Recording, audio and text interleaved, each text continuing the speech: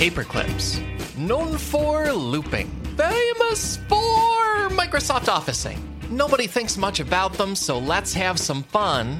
Let's find out why paperclips are secretly incredibly fascinating.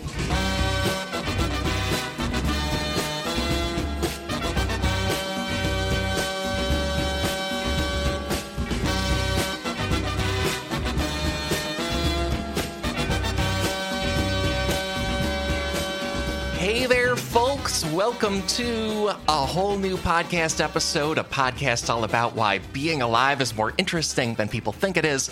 My name is Alex Schmidt, and I'm not alone because I'm joined by my co-host, Katie Golden. Hello, Katie. Yay! Hello. I love how that sounds. Co-host Katie Golden. We should, I didn't get you a desk plate or anything. I should have. Come on. Get it together. Yeah, no, I am so excited to be here. I'm thrilled you are here, yeah. And I hope folks caught the mini announcement episode that went up a few days ago. If you didn't, that's fine. The short version is a bunch of huge news about this show that is just fully thrilling and big upgrades. And I'm slightly bouncing up and down, but not too much because I'm an audio pro. I don't want to mess up my angle on the microphone, right? But I'm bouncing in a very controlled way about it. Sort of, your eyes are jiggling, your eyeballs are sort of jiggling around in their sockets. Yeah. That is the podcaster way of showing excitement without messing up the audio. I'm being a total pro. My head has done the movie scanners. It has fully exploded. But I keep talking. I don't let it mess it up. Like, we talk out of stumps in this industry. And here's what my stump is thrilled about. The short version is SIFPod is now part of the Maximum Fun podcast network. I hope you know what that is. There have been many hosts and people from that network guesting on this show before. It's just humongously great that we can be part of it. Other news is that there is now a Discord for you to hang out in for this show, especially if you support this show. And other news is thanks to this transition, thanks to this great thing, I'm able to make Katie Golden my co-host every week. That's just a full upgrade, great thing for the show. I'm so excited about it. We are so fancy right now. We're both wearing full power suits. Yeah. Shoulder pads that can hold several glasses. Just incredible shoulder pads. I could take off like an airplane right now.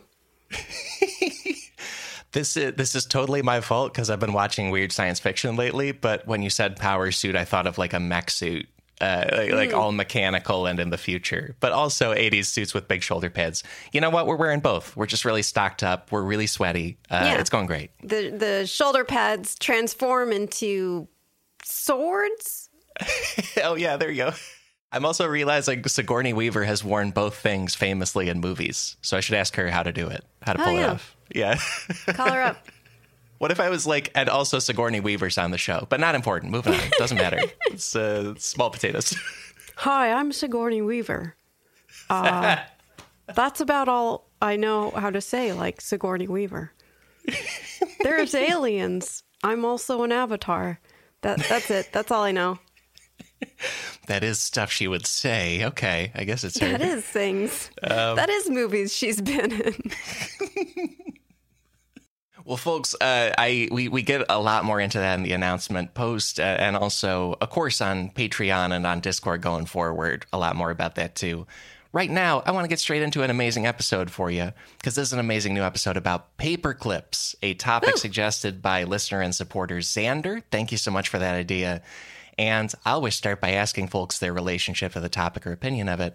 So, Katie, how do you feel about paperclips? It looks like you're trying to start a podcast. Do you need help with that? We're going to talk about him. I don't want to keep people in suspense. He's going down, folks. But anyway, go ahead. Yes. Yeah. Yeah, I remember Clippy fondly. I did not hate him as other people seem to have. I thought he was cute. I also liked paper clips growing up. They were my favorite toy. No, but I did love to make paperclip chains. I felt very cool to create a necklace out of paper clips, would put those things right on. Or you get a magnet and you create a paperclip tower. Yeah, so I would say I have a good relationship with paper clips. Oh, yeah, also picking locks. We had doors in our house where it was just one of these like little pinhole locks, like a little push lock, and you just put the paper clip through the pinhole and you pick the lock on the door. I was an unstoppable force. Oddly, I have saved lockpicking for the bonus show. Wow. Maybe because it's crimes, but also there's like more to it than I expected, especially legally. You gotta pay awesome. A premium for crimes. I feel like you have a deeper relationship to this topic than me, because I've never been a big messing with them person, never actually picked a lock in my life, and I, in the run-up, realized I don't keep these around. Like, if I have a couple of pieces of paper, I either put them in a folder or I just, like, stack them very messily somewhere in a way that is not good filing, but is what I do. Oh, Alex. Jeez. Yeah. No wonder you didn't get me my nameplate yet. I need some kind of office assistant. If only there was a way to magically summon someone helpful. Maybe not a human, maybe a different being with eyes. I am curious about like Clippy's anatomy, because like, is the hole in his paper clippiness, like, is that his mouth? Yeah, they never really clarify it. We'll talk in a sec about how they, in general, didn't think Clippy through, I feel. They really, for being something they blasted to basically everybody using a computer in the 1990s, did not plan it, did not think it out. Yeah, and is that little thing, like the end of the paper clip, is that his hand? Is it his tail? Like, is it his butt? I don't know. It's a mystery. The way intellectual property works, I feel like we're 2 seconds away from the Clippy CGI animated children's movie, and that'll be their task. They have to figure it out. Yeah, the Clippy animated extended universe. But and let's talk about him and more. And hello and welcome if this is your first episode of the podcast ever. And on every episode, we have a couple big takeaways. Before that, our first fascinating thing about the topic. It's a quick set of fascinating numbers and statistics. And this week, that's in a segment called I Can Buy Myself Numbers, write my name in the stats, talk to my podcast for hours, say numbers followed by stats. Beautiful. Thank you. You can't see me, but I'm holding up a phone with like a picture of a lighter on it, because I don't actually have a lighter. It looks like you're attending a concert. Right? It just starts talking. And thank you, Lena Dongan, for submitting that name. We have a new name for this segment every week, and it's a fun thing. Please make them as silly and wacky and bad as possible. Submit yours to sifpod@gmail.com or through the special Discord channel for this. New thing, Discord channel for stats and numbers songs. Really test Alex's singing range. That's what I want to hear. Is this because you're based in Italy, the home of opera? That's probably why. That's right. The most challenging singing there is. Bugs Bunny was right. He should have messed with that guy. I agree. Constantly having to replace glasses because of all the opera, all the Sopranos. I haven't been able to drink a single glass of wine in peace. The first number here, this number is an estimate, but it's amazing. The first number is 1 out of 10. 1 out of 10. That is the estimated amount of paper clips that at some point get used to clip together paper. Huh. And this is a market research estimate. The source is an amazing book. It's a key source for the episode. It's called The Evolution of Useful Things. That's a book by Dr. Henry Petroski, who is a professor of both engineering and history at Duke University. Go Blue Devils. But Petroski cites a 1958 market research study done by the Steel City Gem Paperclip Company in Pittsburgh, Pennsylvania. And they claim that only 1 out of 10 paper clips ultimately get used to hold pieces of paper together. You know, the famous use of paper clips. How did they even study that? I think it was a lot of surveys, like customer surveys, because they're already shipping so many clips, they can work some of that into. Shipping so many clips. We're shipping mad clips over here. Yeah. What are the rest of them used for? Just do they kind of sit around and gather dust, or are there like other people making necklaces out of paper clips like I am? Both things. Their other amazing estimate here is that 3 out of 10 paper clips get lost and not used, and just like are idle and not doing anything. They kind of zoop into the paperclip dimension. Right. Basically, like it feels like they're dropping into a Stranger Things Upside Down, where they just stop existing. Yeah. The biggest reason for this survey was to find out how many different things paper clips get used for. And Steel City Gem, they found that their customers use these for, and some of these I don't support, but they use them for toothpicks. No. Yeah, I don't support it. Fingernail cleaners. No. Ear cleaners. Super do not support this. Oh, no. Very no on that one. Whoa. No. Yeah, what? No. I'm not a doctor, but absolutely don't do that. No. I feel 100% confident telling you that. No. Another use they found was makeshift fasteners for pantyhose and for bras and for blouses. Makes sense? That's fine. Just don't stick them in your ears. Yeah, this list was ordered in a horrifying way. The rest are pretty good. The next use I'm not okay. Yeah, we'll breathe. We'll cut out a lot of meditating from the edit. The next use here is clasps for neckties. Makes sense. I've never done that, but it makes sense. Yeah. And then substitute poker chips. Have definitely done that. Yeah. And then substitute board game markers. Have done that. I guess I'm disorganized. I lose things. And then they also found decorative paperclip chains, like you're doing, as a big use, and uses, a high quantity too. And then what's this? It's a paperclip chain coming out of my ear. Everyone walks out of the magic castle where you're doing your magic show. Like, this was horrifying. I'm out. Oh, as an ear cleaner, do you think they're using like at least like the rounded edge or like the pointy edge? My prediction is, if you're willing to risk using this in general, you're going the scary way. They didn't say for sure. Yeah. Oof, no. You're not even supposed to put ear cleaners in your ears. Like Q-tips, right? Yeah. Yeah, Q-tips. People freak out if you do that. So this piece of metal, forget it. Yeah. It's just like, well, gotta clean out my ear by stabbing my eardrum with a hard piece of metal. Right.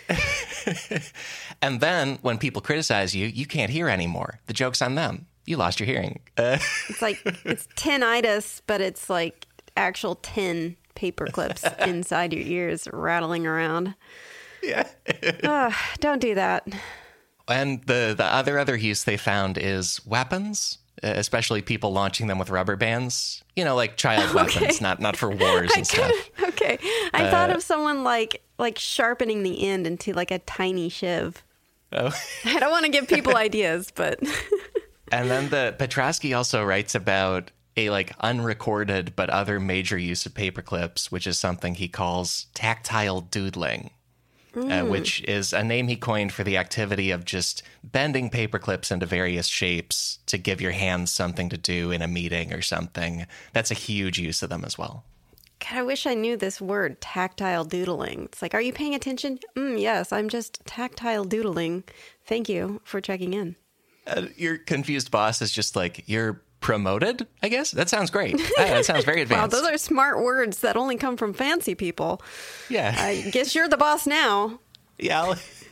Switch chairs. You're at the front. That's interesting. I mean, I do think I am a tactile doodler. So yeah. Also with not only paper, I like to unbend the paper clips into until it's unrecognizable, just sort of disfiguring them. And then trying to put them back, but it never quite goes back right. It's the tragedy of it. Yeah, and paper clips, if you bend them only a little bit, they do the job of clipping something, and they can also be totally turned into something new, which is fun as an item. Not every item has both those lives in it. Yeah. And speaking of office stuff, the next number here is about a villain we've been speaking about, because the number is 2007. 2007 is the year when Microsoft fully removed the Clippy digital assistant from the Microsoft Office suite of programs. They introduced Clippy in 1996. Public reaction was strongly negative. They did a few redesigns. They removed Clippy from the default settings in 2002. In 2002, you had to start opting in if you wanted Clippy. but people still just weren't into it. And then in 2007, they deprecated Clippy, removed him. Oh, poor little Clippy. The world just wasn't ready for you, bud. Just wasn't. Yeah. You know, sometimes the sweetest princes are born into a world that just isn't ready to receive their love. Wow. That was Shakespeare, I think. Yeah. His famous play MacClip, about the Clip Prince of Scotland, who was a tragedy. Yeah, I agree that I didn't hate him or nothing.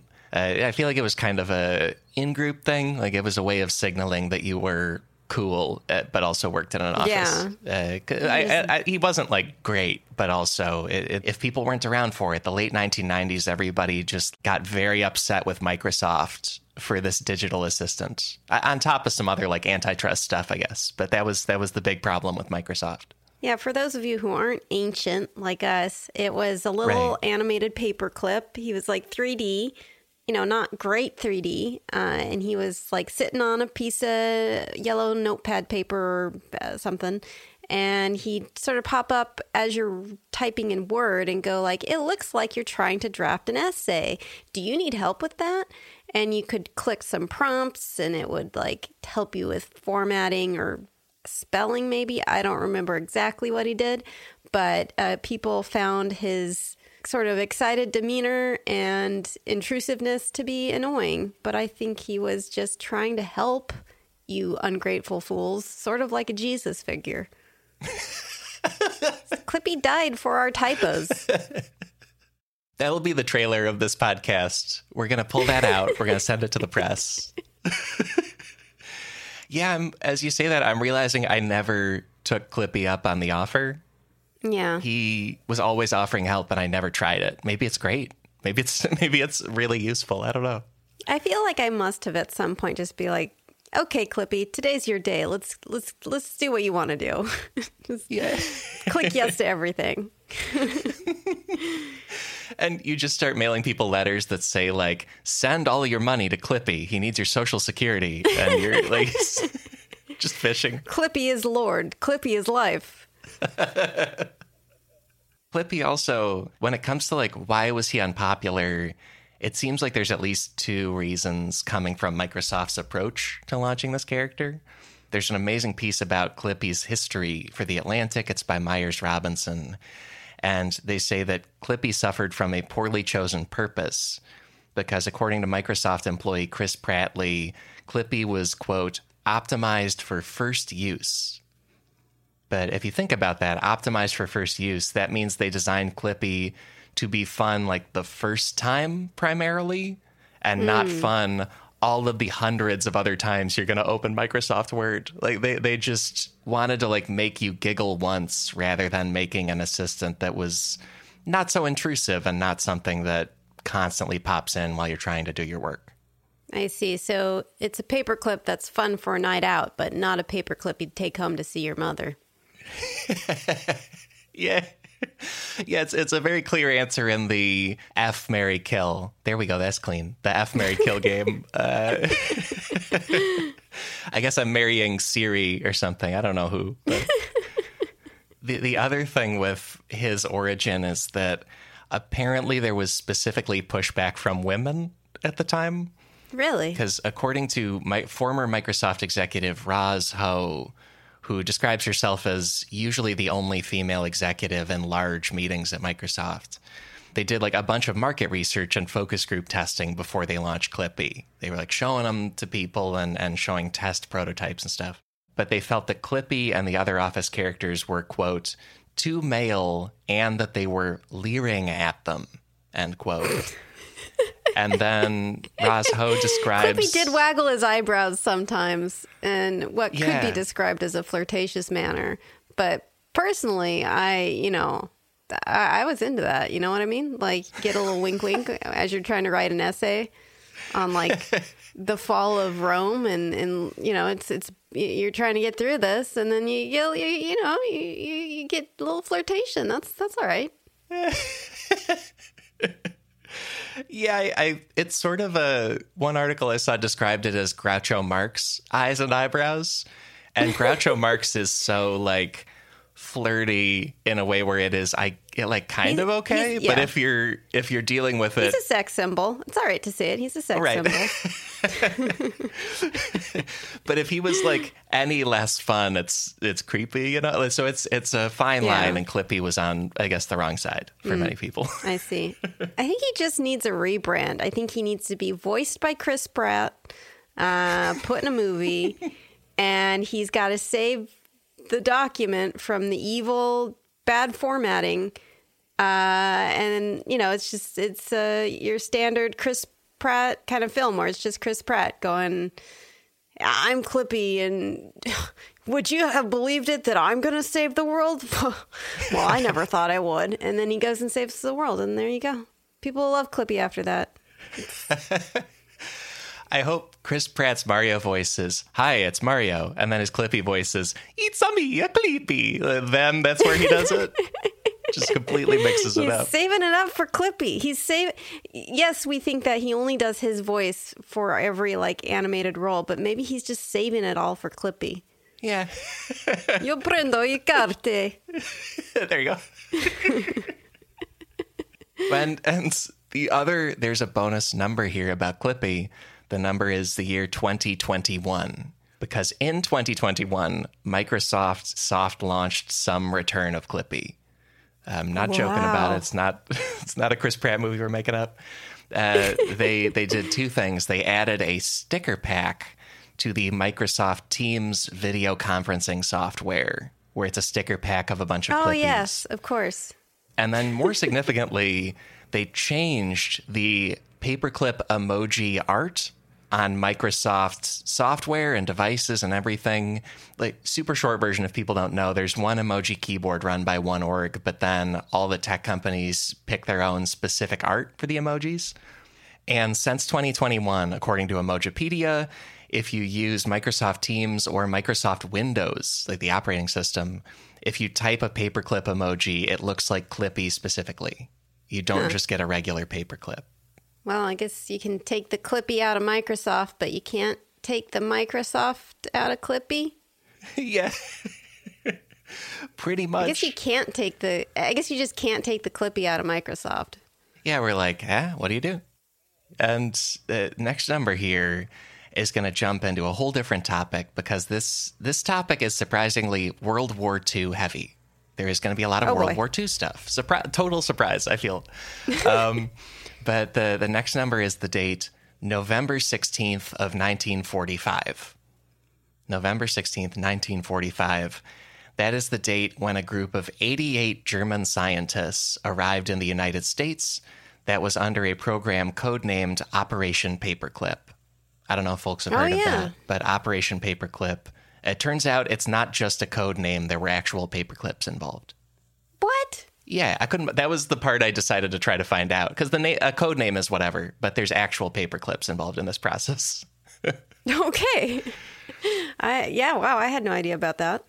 The part I had known is that in Smithsonian Magazine's one source here, they say that Operation Paperclip was a top secret U.S. program where the U.S. and also the Soviets were both interested in German scientific talent, even in cases where the talent had been really prominent Nazis and really involved in terrible Nazi things. Oof, so the U.S. did an operation called Operation Paperclip to basically launder that talent. They secreted German scientists into the U.S., and in exchange for some or total amnesty for their crimes, they worked on scientific programs for the U.S. In particular, rocketry was the big one. Yeah, I feel like if only that Wint tweet had existed back then, like, you absolutely do not got to hand it to the Nazis. Yeah, Drill showed us the way on that. Yeah. I'll link that if people don't know that Twitter character. Yeah. And the thing is, like, I got curious about whether this operation involved any literal paperclips. And it did, because the program started under a different code name. It was called Operation Overcast, which is a random word. And according to Air Force Magazine, there was immediate post-war pushback against the U.S. doing this kind of program. And so the U.S. just did it more secretly. They were like, okay, we're making it top secret. And okay, we hear you loud and clear. We'll just do it, but it's a secret now. Yeah, like, it's cool. We won't tell you. Also, forget I said that. Keep recruiting Nazi scientists, but just more quietly, more subtly. Yeah. More panache. Jesus. It's so dark. Yeah, I'm also gonna link. There's a piece from WBUR Boston, which is an amazing public media station, and they have stuff about secret boats that brought them to Boston Harbor's outer islands, and then to Long Island and an old fort, and like there was a lot of clandestine moving people. But another clandestine element was that the War Department only let a few staff members know what was going on.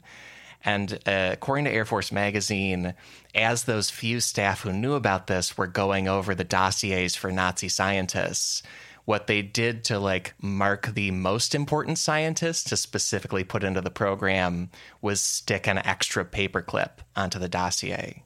Because it looks normal. It doesn't look like anything, but it was a secret code like within the offices to say, Werner von Braun put him in, this other guy, forget it. No, not important. Oh, maybe we're...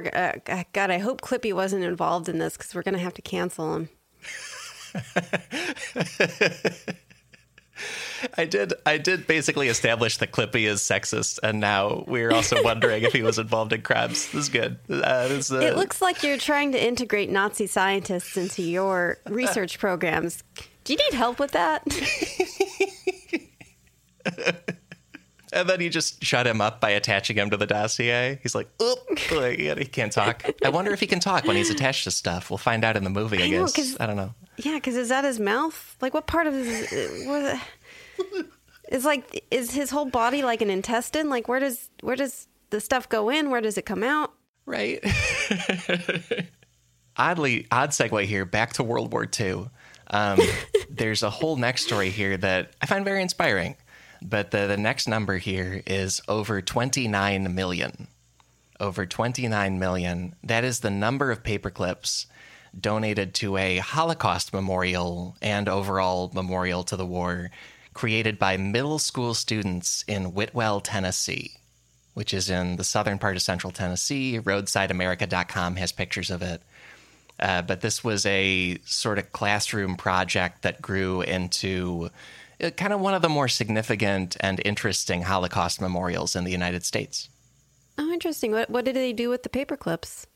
They were initially only aiming to collect 6 million paperclips to represent the estimated 6 million Jewish people killed in the Holocaust. This started in 1998 because a few faculty at Whitwell started teaching just like an additional class to 8th graders at the Whitwell Middle School to just educate them about the Holocaust.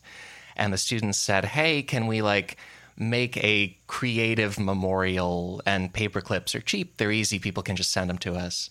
And so these middle school students and 2 teachers helping them, they requested from just like the local public in Whitwell and Tennessee there, hey, please send us paperclips to make a memorial. Like the paperclips represent people. And it went great. They got so much attention and so much support. They received over 29 million donated paperclips. And on top of that, the kids received an actual railway boxcar used by the Nazis. It was shipped from modern Germany all the way to Tennessee. And so now today there is a memorial in Whitwell, Tennessee, which is that boxcar containing 11 million of the donated paperclips to represent the estimated 11 million total victims of the Holocaust, not just Jewish people. But it's now one of the most significant Holocaust memorials in the southern U.S. And I'm also going to link an editorial in the main Nashville, Tennessee newspaper called The Tennessean, because they point out that in other parts of central Tennessee, there are school districts banning books about the Holocaust, such as the graphic novel Maus. And so they argue that this memorial is like even more important now because that's not going to get banned. It's going to keep standing and keep letting people know this event happened. Yeah, no, it's very disturbing to me, the banning of books about the Holocaust. The idea that it's offensive to teach kids about an atrocity. It's a really, really horrifying thing. But yeah, no, that is really lovely. I'm so happy they were able to set up that memorial.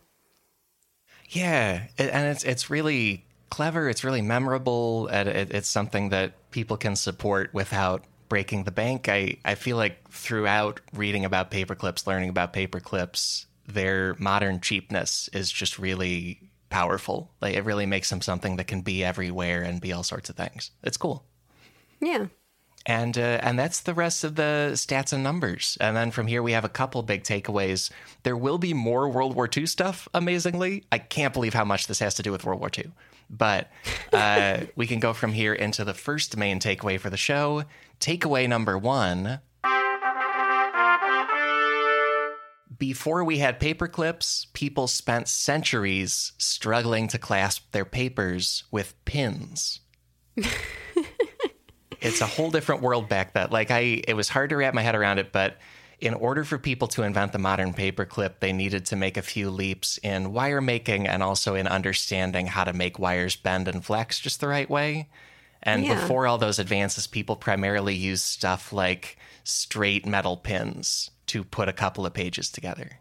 And just kind of like stabbed it through the papers one way and then stabbed it back again through the other way.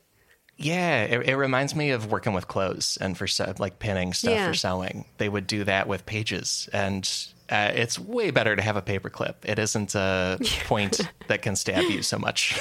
Yeah, I just imagine people for centuries just ow! Millennia of ow, ow, ow throughout all the history of writing and documents. It's cool. Yeah. Yeah. Here's my pamphlet, and just stab you in the finger. Because I showed Katie a picture, and I'll link it for you folks, of one set of documents with one of these pins. And like she said, it's just you punch it through and then punch it back through the other way. And so one side of your paper has a metal point in it. And that's, not ideal. And this takeaway is pretty much the fast entire history of paperclips. And there's a couple key sources. It's the book, The Evolution of Useful Things by Henry Petroski from The Numbers, and another book called The Perfection of the Paperclip by design blogger James Ward, and then online resources from the U.S. National Archives. The nitty-gritty of paperclip history, you have to initially start with paper, because, Right, that makes some sense, yeah. Nobody wants to, paperclip leaves together? A really busy gorilla. I got to put my leaves together for the meeting. Yeah. A very harried looking tree shrew shuffling through leaves. Yeah. Now, you have shown me on your podcast Creature Feature some very cute shrews. So now I am enjoying that mental picture. Ooh, yeah. Ooh, yeah. I'm just going to take a break to that. But yeah, so I guess it's so paper comes first, obviously. And then it takes quite a while after we have paper to figure out how to bend metal.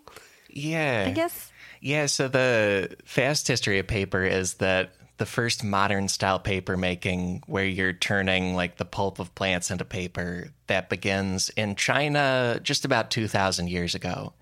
And then Henry Petroski says that technology spread west very, very slowly. You have Europeans start to write most of their stuff on that kind of paper starting around the 1200s AD. So more than 1,000 years after China develops it. And in all those places, they also tend to develop systems for binding together a huge amount of paper. They spend more time on that technology than how to bind together a couple pieces of paper. Right, because at that point, why even bother? Precisely, yeah, because book binding is very hard to do, but for a religious text like the Bible or another huge stack of paper that's important, it's kind of worth the labor. But for a couple pieces of paper, they said, I don't know, put a pin through it or something. Yeah. I guess that'd be a very concise religion if it was just 2 pages. On one page is God, and on the second one it says hi. A priest is okay, everybody open your memos. We're going to... who can do the rundown of the Lord? Just a quick rundown. Yeah, because another thing they did, and apparently they did this at varying levels of quality, was people would take a knife And then if they just had a few pages, they would cut a hole through the top of those few pages and then tie a loop of string through it or a loop of ribbon, which works like pretty good, honestly. And Petrosky says there's still archives he's been to where there's documents put together that way. Like it works okay. Yeah. Yeah. I mean, it's better than getting stabbed in the finger. And so in general, people were like more focused on really innovating stuff like bookbinding. And then this kind of came later. And then the most common approach soon became a straight, sharp metal pin, especially in Europe. And it would be the same kind of pins used for sewing and fabric applications, or else stuff that was like a tiny nail. And also archivists do not like this, because obviously the pins damage the paper. It's also easy to stick yourself. Yeah, you'd get some kind of like super old tetanus thing, reintroduce it. It's tetanus, but the U is written like a V, like those old Roman writings. Yeah.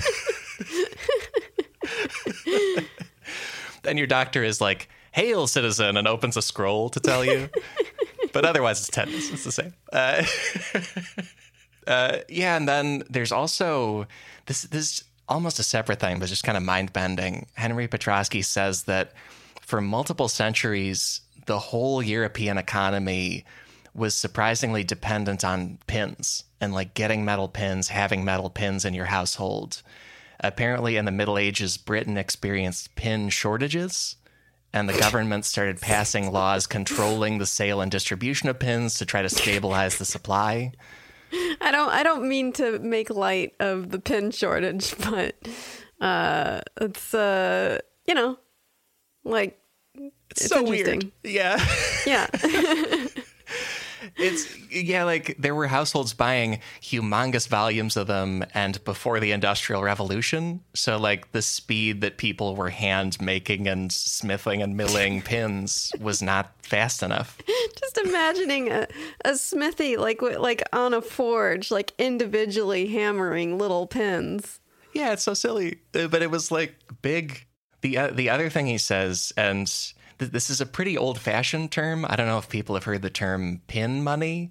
I've only heard it from like one very old relative. But pin money is the concept of a little bit of extra money for something discretionary. And there's like a feminine vibe to it, too. It's like have some pin money to get like a lipstick or something.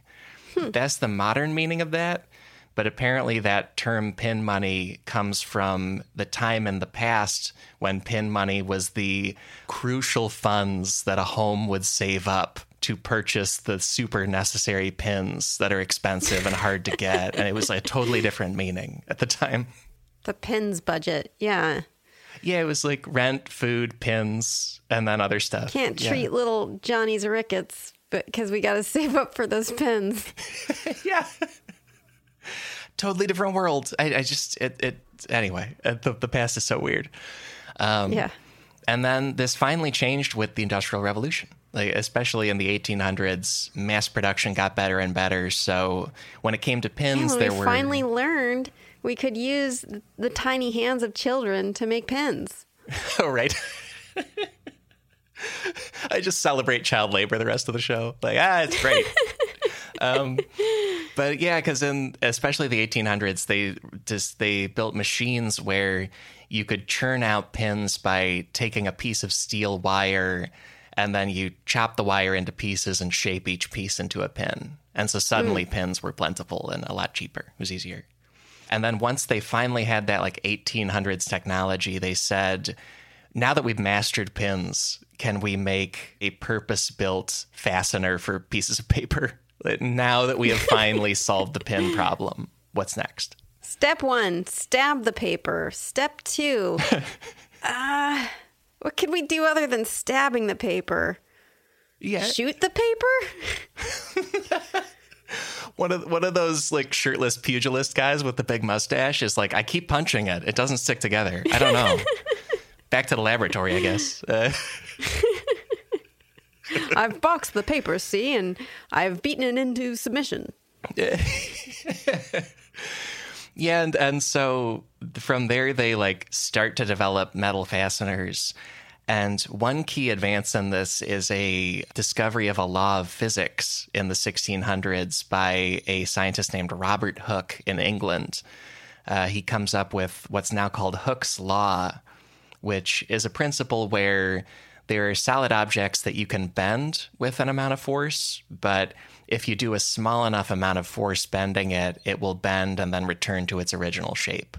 That's the extremely fast version of Hooke's Law. And so between understanding the scientific principle and just experimenting, people figured out that pieces of steel wire could do this kind of bending. Like you bend it a little bit to put pages between it, and then it returns to its original shape, which means it holds the pages. And so that's the physics principle of paper clips. So that was helpful too. Yeah. I mean, it's easy to forget that we kind of didn't figure that stuff out. We had to actually learn that, oh yeah, when you bend something that's kind of strong, it goes back to its shape. So many of these things were just not obvious until the bare-chested fighter, whoever figured it out. Yeah, it's wild. just things like learning the physics of flipping your pillow over to the other side so it's cooler and more plush.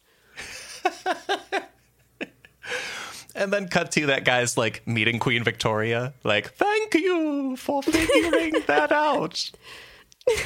I sleep good now. I feel like relaxing some of my ridiculous rules because I'm getting better sleep. I'm less grumpy. Next thing here is a big trumpet sound for a big takeaway. Before that, we're going to take a little break. We'll be right back.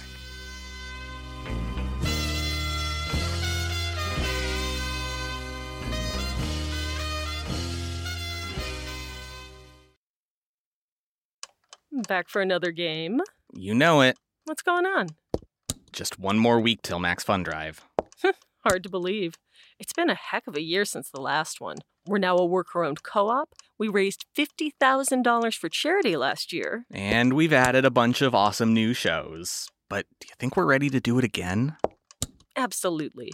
Lovely new gifts are lined up. The episodes will be amazing, and wait till everyone hears the bonus content. Yeah, plus they know to go to MaximumFun.org/newsletter, so they're getting all the news. Oh, like that meetup day is on Thursday, March 21st. Then what's bothering you? Me? Oh, nothing. We're all set for Max Fun Drive to start on Monday, March 18th. I just didn't want you to see this coming. Check. What? Hang on.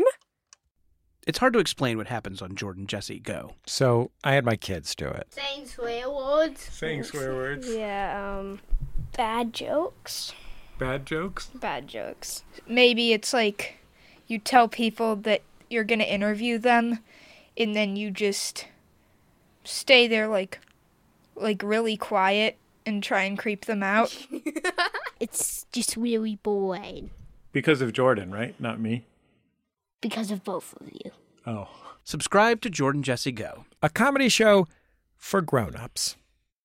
Basically, from the 1860s through the 1890s, a group of people develop the modern paperclip style.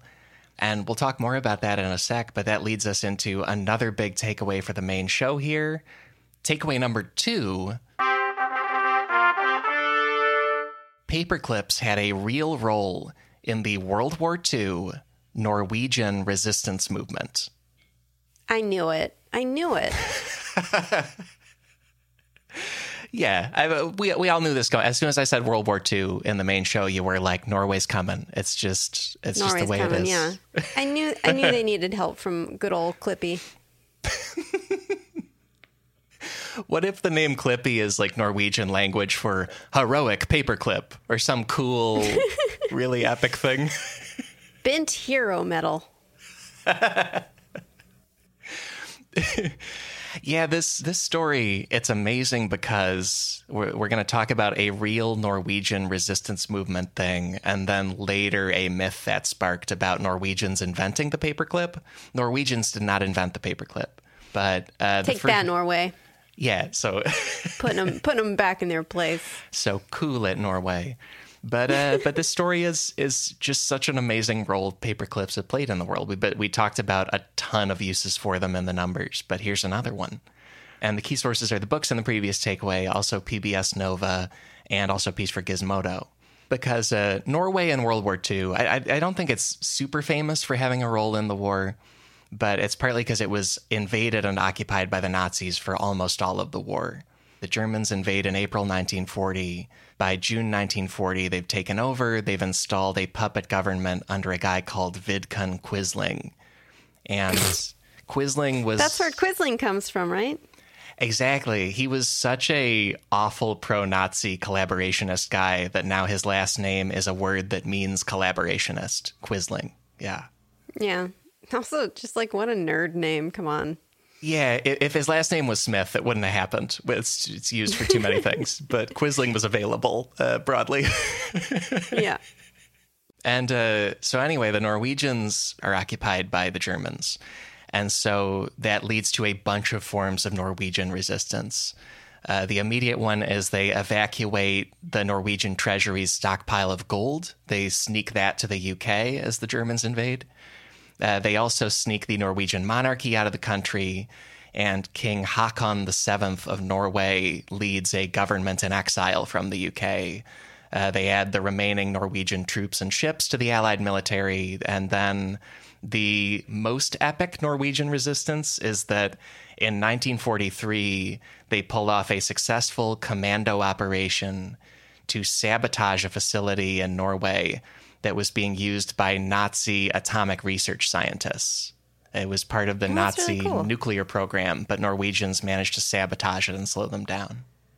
That's really cool. I actually just went to a resistance museum in Paris, and it talks about like how people in France resisted the occupation, and there's a lot of really cool innovation. Like they would print out these, like the resistance groups that had fled to England would print these little tiny booklets that had like just various titles, like poetry books, fiction books, like, Wow. household chores, whatever. I don't know.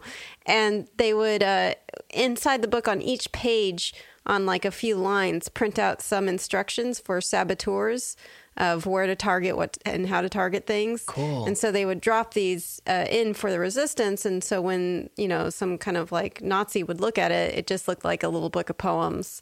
But if you look at like each of the pages and you find like a line that doesn't quite fit in and you put them together, it would end up being instructions to go do sabotage. That's amazing.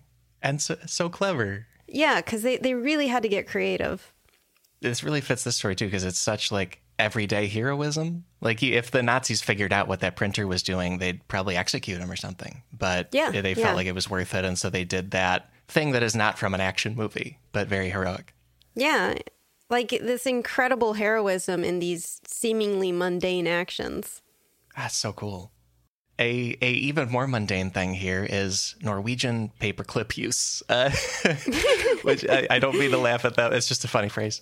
Because then, like, on top of all these military and government and gold bullion moves, there also became a just simple pattern of Norwegians, day-to-day regular people pushing to signal their continued resistance to this occupation, to say that they don't think it's okay, because it was 6 whole years and Quisling's government was doing stuff like forcing school teachers to join the Nazi party and then teach a Nazi curriculum. Like there was a big attempt to Nazify Norwegian society, and it took active resistance for people to say in coded ways that they were not into it.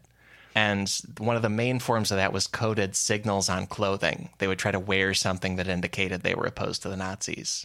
The first idea for a code was to put H7 on their clothing, because H7 stands for King Haakon VII, the Norwegian king in exile.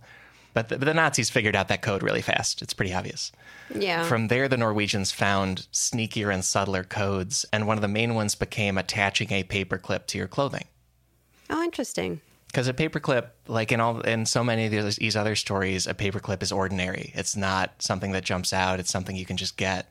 And Gizmodo says within a few months of the start of the occupation, students at Oslo University put paperclips on their lapels. And it was mainly that metaphor meaning of a paperclip where it's holding things together. And so the message was, let's stick together, let's hold together against this occupation that will end once the Allies can come, is our hope.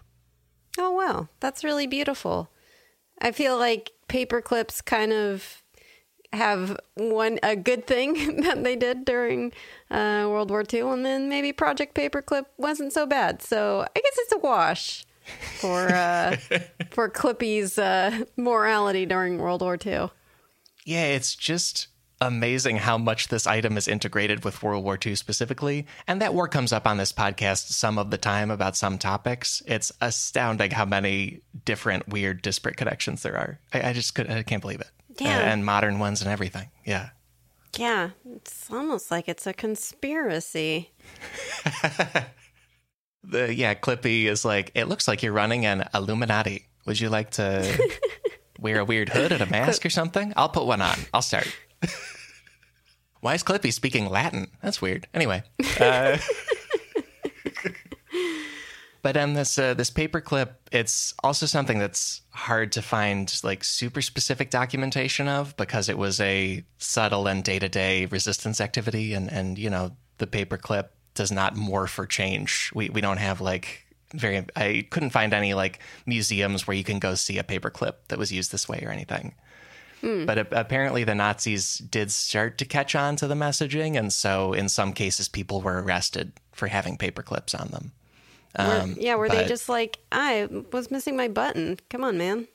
Yeah, like there's enough plausible deniability because there are people who just in real life have used paper clips to hold together clothes, especially in a tricky situation. So yeah, it was sort of a perfect tool for this really unexpected use. I mean, or just like take the paper clip and like, what, you mean my ear cleaning paper clip? Is that what you're worried about? Here, if you want it, you can take it. And the German general is like, these people are too gross. We're leaving Norway. You guys are free again. Forget it. I don't want to even think about that. And there's one more takeaway for this main show here. It will also touch on World War II Norway again. But last takeaway for the main show, takeaway number 3. The standard modern paperclip is a specific type of paperclip called a gem. It turns out there's lots of varieties and designs of paperclips, and what I thought was the only kind before researching, that's one variety, and it's called a gem. I mean, it sure is a gem. Love those paper clips. Why is it called a gem? And I know we're kidding, but there are legitimately, apparently there was a Museum of Modern Art exhibition that featured this paperclip design. There's also a German design museum that featured it. It's considered by some people to be like a really iconic execution of designing something. And this gem, much like the paperclip in general, does not have one specific inventor. The thing we do know, according to James Ward's book, it got its name from one big manufacturer of it early on. There was a British company called Gem Manufacturing Limited, and they made and sold so many of this kind of clip, their company name kind of got tied to it. But also they... Yeah, kind of like Kleenex. Yeah, it's sort of a Kleenex. And so if you want to be fun about paper clips interpersonally, folks, you can say, that's called a gem, and you'll know. But it's because of this company... What? That's a normal pitch, right? Anyway, if you want to be fun about paper clips, it's like technically that's called a gem. Yeah, I'm leading you down a positive path that won't bug people. Yeah, that's right. Alex guarantees you will make friends this way. Maybe even find love. I do want to warn you, you will suddenly be driving a convertible with babes in all the other seats. So be aware of that. But and so this company, yeah, it's sort of a Kleenex. Like their name got attached to the style of paperclip, but also they did not invent it, did not patent it, and so that's why everybody makes it. Like there's no clear record of any one person developing the exact like rounded, loopy design that you're mentally picturing if you think of a paperclip. That's interesting. This takeaway, there's a visual element if you want to see a bunch of other designs that are out there. The fun audio version is the names. Like starting in the 1860s, according to James Ward, there were competing styles of paperclip that included the Eureka, the Niagara, the Herculean reversible paperclip, the Mogul, the Denison, And then my favorite one to look at, I'll have a picture for folks. It's a kind of paperclip called the Owl. The Owl is like a square-shaped clip, but then there's 2 wires inside it that loop at the end, and those sort of look like the eyes of an owl inside an owl's face. Yeah. That could have been the main paperclip if people decided they liked that better. It was just what people decided in the late 1800s. Yeah, interesting. Were there like functional differences between our preferred clip and these other reject clips, or just the fashion of it? The short version is there are pretty minor functional differences, and people who are into engineering and mechanics of stuff get way into it. The main thing these companies were trying to solve is whether the paperclip dug into a document, and especially if it pierced a document at all. And the roundedness of the gem has been pretty effective at not doing that, but also Henry Petrosky talks to some archivists who say, like, no, the gem is not the best we could do. It indents paper in a bad way. So this is like a thing that I have learned about and have not gotten into.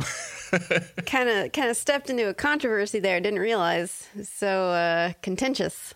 It really is. It's just wild, yeah. And also I think this is kind of a good era to be into that if you are, because you can just go online and order the type you want, I'm sure. Like if it was 20 years ago, you probably couldn't. Yeah, get every type of paper clip and just have those in your pocket so you can walk up to someone and say, did you know that's a gem? Actually, in fact, there were other kinds of paper clips like these that I have with me right now.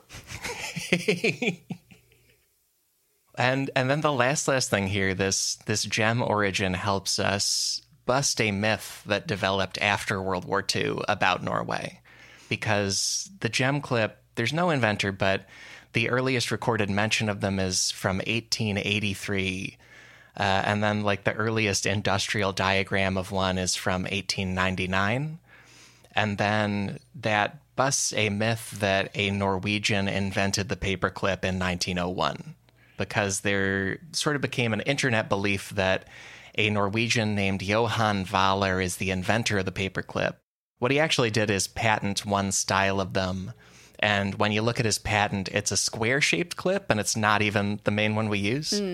But people heard that like real Norwegian resistance story we were talking about, and then presumed part of the reason Norwegians did that paperclip secret code metaphor symbol was that paperclips are super Norwegian, and a Norwegian invented them, and it's like an iconic Norwegian item.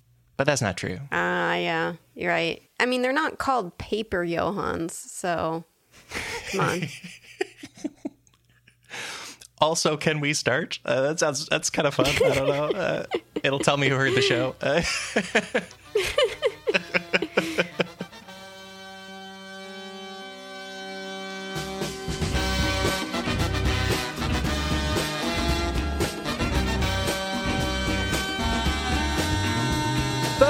That is the main episode for this week. This is me, Alex, and a little outro after the show. I hope you know how special of a show this is. It is the first ever episode on the Maximum Fun Podcast Network. That is my dream home for this podcast. I am thrilled and grateful that they wanted it to be a part of that awesome thing they have going.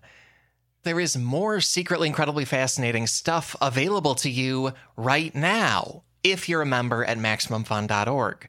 Supporters of this podcast get a bonus show every week where we explore one obviously incredibly fascinating story related to that main episode. This week's bonus topic is 2 ways of using paper clips to gain a house. Visit MaximumFun.org for that bonus show and for a library of 129 other bonus shows. That's more than 10 dozen other bonus shows. It's its own feed. I've heard that some folks listen weekly. Other folks treat that catalog as a second separate podcast and they hear them all in a row. However you enjoy them, I hope you enjoy, and thank you for making this podcast possible.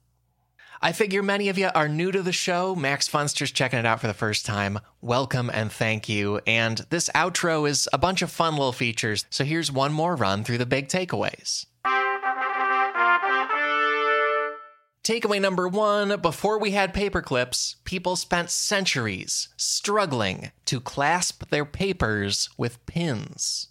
Takeaway number 2, paperclips had a real role in the World War II Norwegian resistance movement.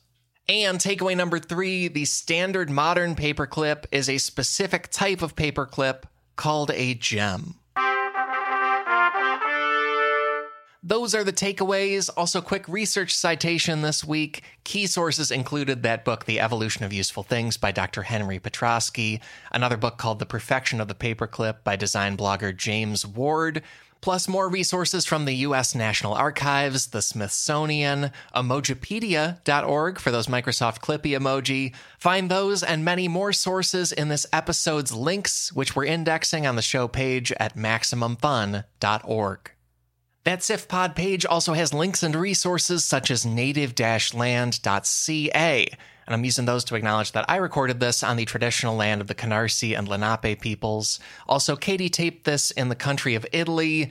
I want to acknowledge that in my location and many other locations in the Americas and elsewhere, Native people are very much still here. When this show talks about things like United States history, it's in that context, so it feels worth doing that on each episode.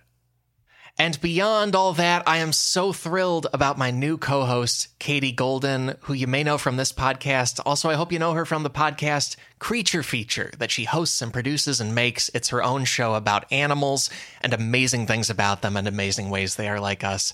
Absolutely fantastic podcast. Look up Creature Feature. Our theme music is Unbroken Unshaven by the Budos Band. Our show logo is by artist Burton Durand. Special thanks to Chris Souza for audio mastering on this episode.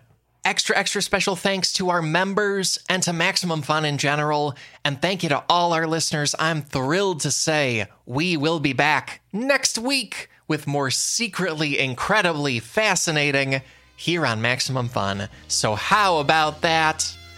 Talk to you then.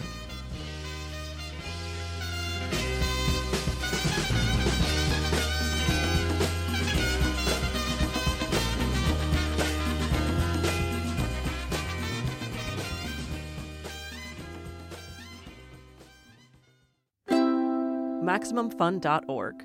Comedy and culture. Artist owned. Audience supported.